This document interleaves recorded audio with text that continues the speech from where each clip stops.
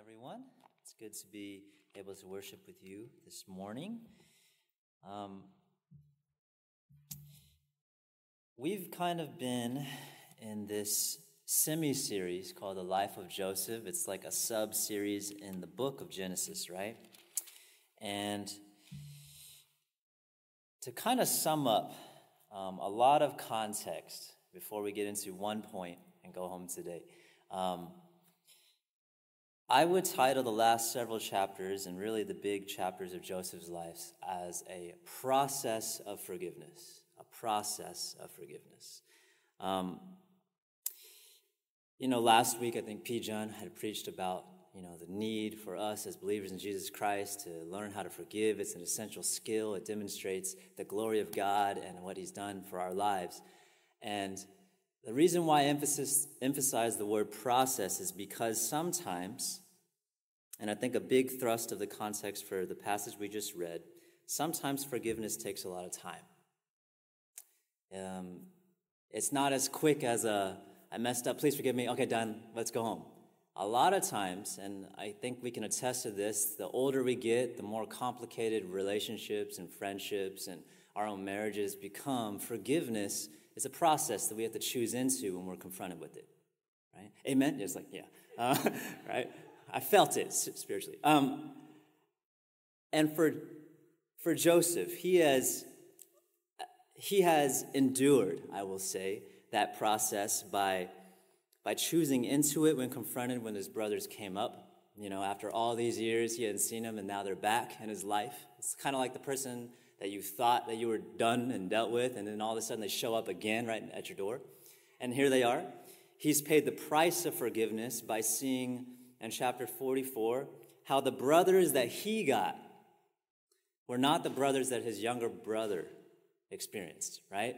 If you've ever, one of the nuances of forgiveness is seeing when a person changes for the better, but not for your benefit, but for someone else's, right? He experienced that firsthand by seeing and testing them. Are you the same guys? Are you going to do this to Benjamin, my younger brother? And they proved to his heartbreak that they actually changed legitimately from the inside out. He's paid the price, and last week I think we saw really the purpose of forgiveness, which has been hinted at, which is this biblical word called reconciliation, restored relationship. How to sum that up is Joseph is saying, I am done with these dynamics of guilt and shame and all the baggage that we've brought. I just want to be right with you again, brothers. I just want to see my dad again.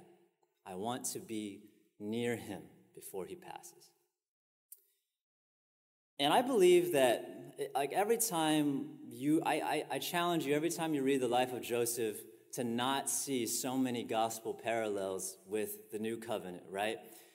This whole process of forgiveness, the positions of power, the humbling themselves, the guilt that we carry, there's a lot of Jesus in Joseph, right? And I believe that one of the things that we learn from this process of forgiveness is that the end goal of forgiveness is not just removal of the icky feeling of guilt.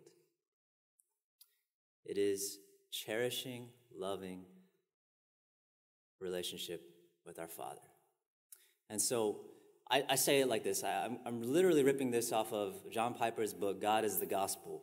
He would say that of all the beautiful things that we preach from God's word, the justification that we get, that Jesus' blood counts us as righteous, the forgiveness of sins that we're going to sing about with those upbeat VBS songs coming up, and the redemption that we get, that we are freed from and liberated from the slavery and the power of sin and Satan and ultimately death, they all point to this one end goal. They are eliminating obstacles so that you and I can no longer be separated from a relationship with the Father. Romans 8 would say every charge, every accusation, everything that you can accuse me of, every sin that you could rightly put on my name, it has been dealt away with, and it's not just dealt away with so we would feel good and guiltless. It is dealt away with so that we can be restored to the source of life. Amen? That's the heart of the gospel. And I say all that because of all the journey we've traveled on, we've listened to with Joseph. He just wants to be with his dad again. He doesn't want all that baggage. And I think I put this up on the screen. There is his dad at home in his old age, thinking he's going to die in the tent that he's been on. And after all these years, enduring this famine, he gets wind that his son, his first beloved son, is actually alive. If you follow the journey in the several chapters that go on, the way that they even phrase Joseph's death in his mind is very specific and peculiar and painful. The one I lost. The one who is no longer. In verse 25, they went up out of Egypt and came to the land of Canaan to their father Jacob. This is the brothers. They tell him Joseph is still alive. He is ruler over all the land of Egypt, and his heart, Jacob's heart, becomes numb, for he did not believe them. But when they told him all the words of Joseph which he had said to them, and when he saw the wagons that Joseph had sent to carry him, the spirit of their father Jacob revived. And Israel, that is Jacob, said, "It is enough. Joseph, my son, is still alive. I will go and see him before I die." He is a father who has gotten news that his long-lost, or so he thought, son is alive, and his last remaining thing to do is to see him one more time before his time passes. Okay?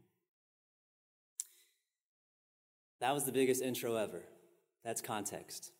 And I have really only one point. I wonder if this will really be that quick of a message. I've titled it Healthy Hesitations because in light of all that, Jacob has a decision to make, right? He has resolved, this is what I'm going to do. I'm going to see my son. It's going to be over. And I want y'all to look at the verses we read this morning, to our scripture reading passage, one more time with me. So this is what he does.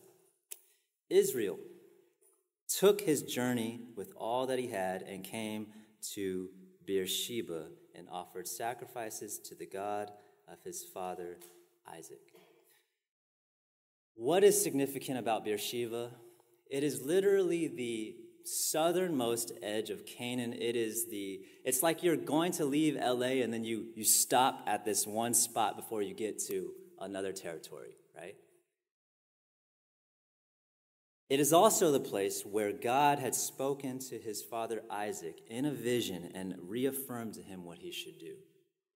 Here's the question, all right? Why is Joseph stopping? Some commentators think that, he's just, he's there to worship and move on. And, this is what God has done. I need to go. When I'm reading this, I wonder if he stops the edge of Canaan, thanks God to see if God will speak to him first. When's the last time you've hesitated on something? Any other hesitators in the crowd today? Yeah, we got some confident people in this room. I know this. It's like they tell you want to look more powerful, stand straight. Well, I look really weak because it takes a lot of effort sometimes for me. I slouch a lot, right? Hesitation, okay? And I will not make a basketball reference for the sake of my youth kids, okay? Okay. Anyway, hesitation is when you are about to jump into something and you catch yourself, right? There are good hesitations and bad hesitations. Good hesitation for my baby. Should I cross the street that dad is yelling at me saying, no? She actually looks back and smiles to see if, she's kind of in that phase. It's fine. It's a good hesitation. Joseph is on the cusp of just getting to Egypt, and he's going, and he stops, and then he stops at this place that historically his forefather heard the voice of the Lord. He worships as a sign of thanks and adoration, that this is just like, there's no reason, he doesn't need a reason to worship God. It's just like he just worships him because he's worthy, right? It's telling for what we ought to do as well, right? And he pauses. And in this pause, in verse 2, God of his forefather Isaac speaks to Israel in visions of the night. He says, Jacob, Jacob, personal name. You guys remember what Jacob means? It's okay. I was going to do something else. It's okay. He says, here I am. He said, I am the God of your father, that's Isaac. Do not be afraid to go down to Egypt, for there I will make you into a great nation.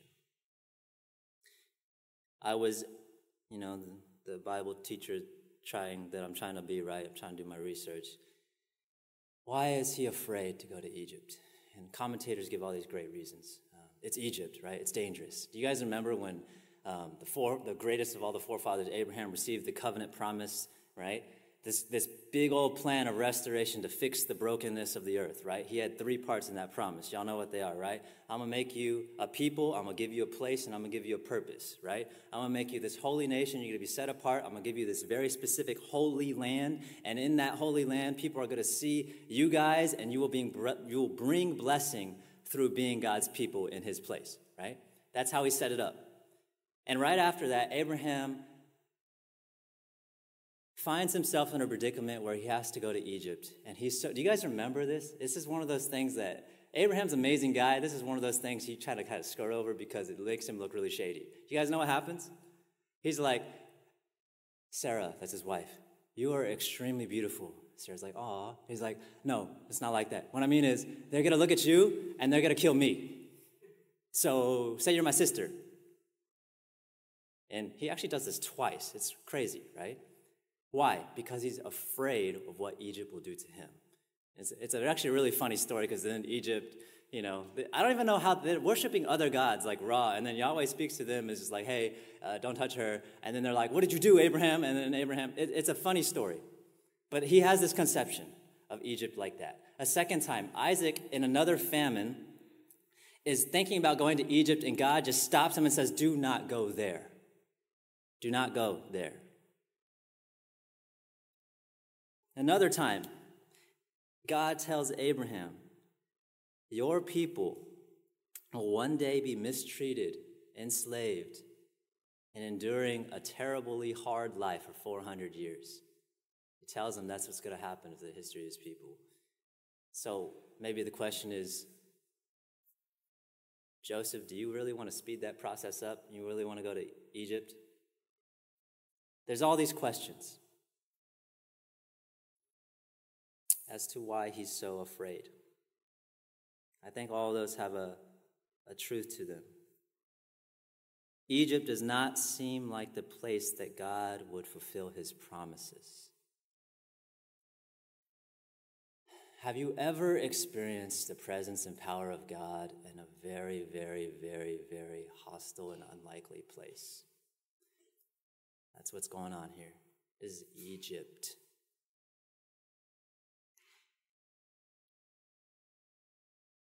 But here's my point. If there is only one point, this is the point. I do believe as the people of God, there is a good hesitation to have with our decisions, our choices, our ponderings, our thoughts, our questions. And that hesitation is, God, in whatever I'm deciding, will you be there? Will you be there? Will your promise go through, or am I getting in the way? I sang this morning. I don't know about you guys in your prayer lives, okay? I'll admit to you, a lot of times, especially now that I can't say that, blaming my baby, okay? In my prayer life, a lot of times, I'd be praying like this: God, would you bless what fill in the blank? And that fill in the blank is something I've already chosen to do a long time ago. Y'all with me? Like, God, would you bless the job I already chose to do? Would you bless the decision I already did as a youth pastor? Would you bless this retreat that I've already spent all this time, doing all this stuff, right? What if, before we step in to whatever that decision is that God, may or may not have for us, we stop right at the cusp.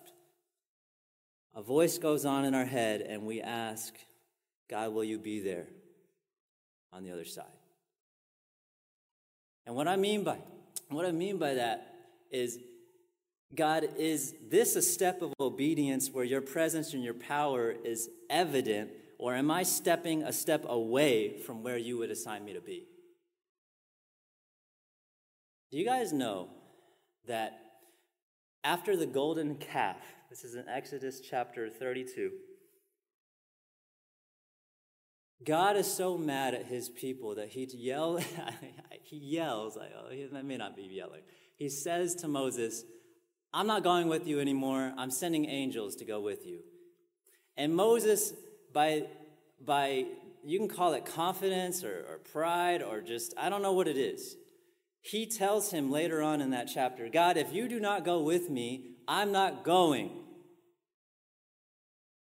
Bold thing to say.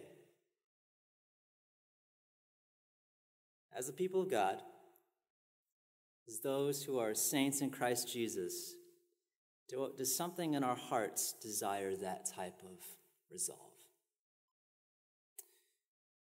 I'm going to date myself a little bit. I'm not saying I'm old. I'm just somewhere in there. There's this song by Chris Tomlin, and youth kids will laugh at me because I'm like quoting these songs they'd never heard before. Okay, some of them secular, some of them sacred. Okay, there's this song by Chris Tomlin. He goes, "Where you go, I'll go." Anyone know this? We played this song before at church. Where you move, I'll move. Who you serve, I'll serve. I will follow you. It's a beautiful, beautiful song. Especially in like children's ministry settings, kids can like kind of dance to it. It's amazing. As adults with weighty, big responsibilities, as those adulting with the looming things of all we've all heard and stuff, right, of what's coming, will our big filter for our decisions and the myriads of decisions and the infinite multiverse possibilities of decisions that we make in our lives, will the filter be, God, will you be there? God, will your purposes be there? Is this the assignment for this season and in this time? Because I don't want to go if you're not there. To be honest, I don't know if that's 100% the inner motivation of Jacob. But I want to believe, and I do believe in chapter 46, there's a reason why he hesitates before. And there's a reason why he stops at Beersheba. He does not want to go where God is not. And he wants to know whether the promise that he received, that he is a part of, that goes to his forefather and his forefather's forefather Abraham, that one of making them a great nation to bless all the families of the earth, can it possibly happen if I go to Egypt to see my son? Crazy thing about the Lord we serve is he's not worried about the details.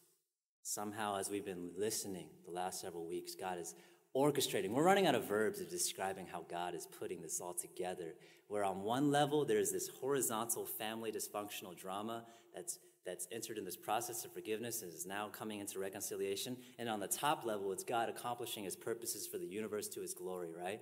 And they're somehow invading and playing off of one another. And God is smiling, I believe, because it does not keep him up at night like this message did for me, okay? He's not worried about that. The God we serve is faithful to his covenant promises. And he wants us to be sensitive to his leading in such a way, I believe. We were asking God, I just want to be where you are. Now I hear another worship song. This is the Holy Spirit. Oh, dang it, I lost it already. There's no place I'd rather be, right? We sing this song. No place I'd rather be. I think the safest thing to say for me right now is that the safest place to be is in the presence of God. Everything else in this world, you can control it all you want. You try really hard. Even the greatest minds and micromanage, you can't. The world has fallen. The safest place to be is in the presence of God and in his purposes. So I just want to encourage us as a church, moving forward. I don't know what your season is, what that question mark is, that choice, the decision is for you.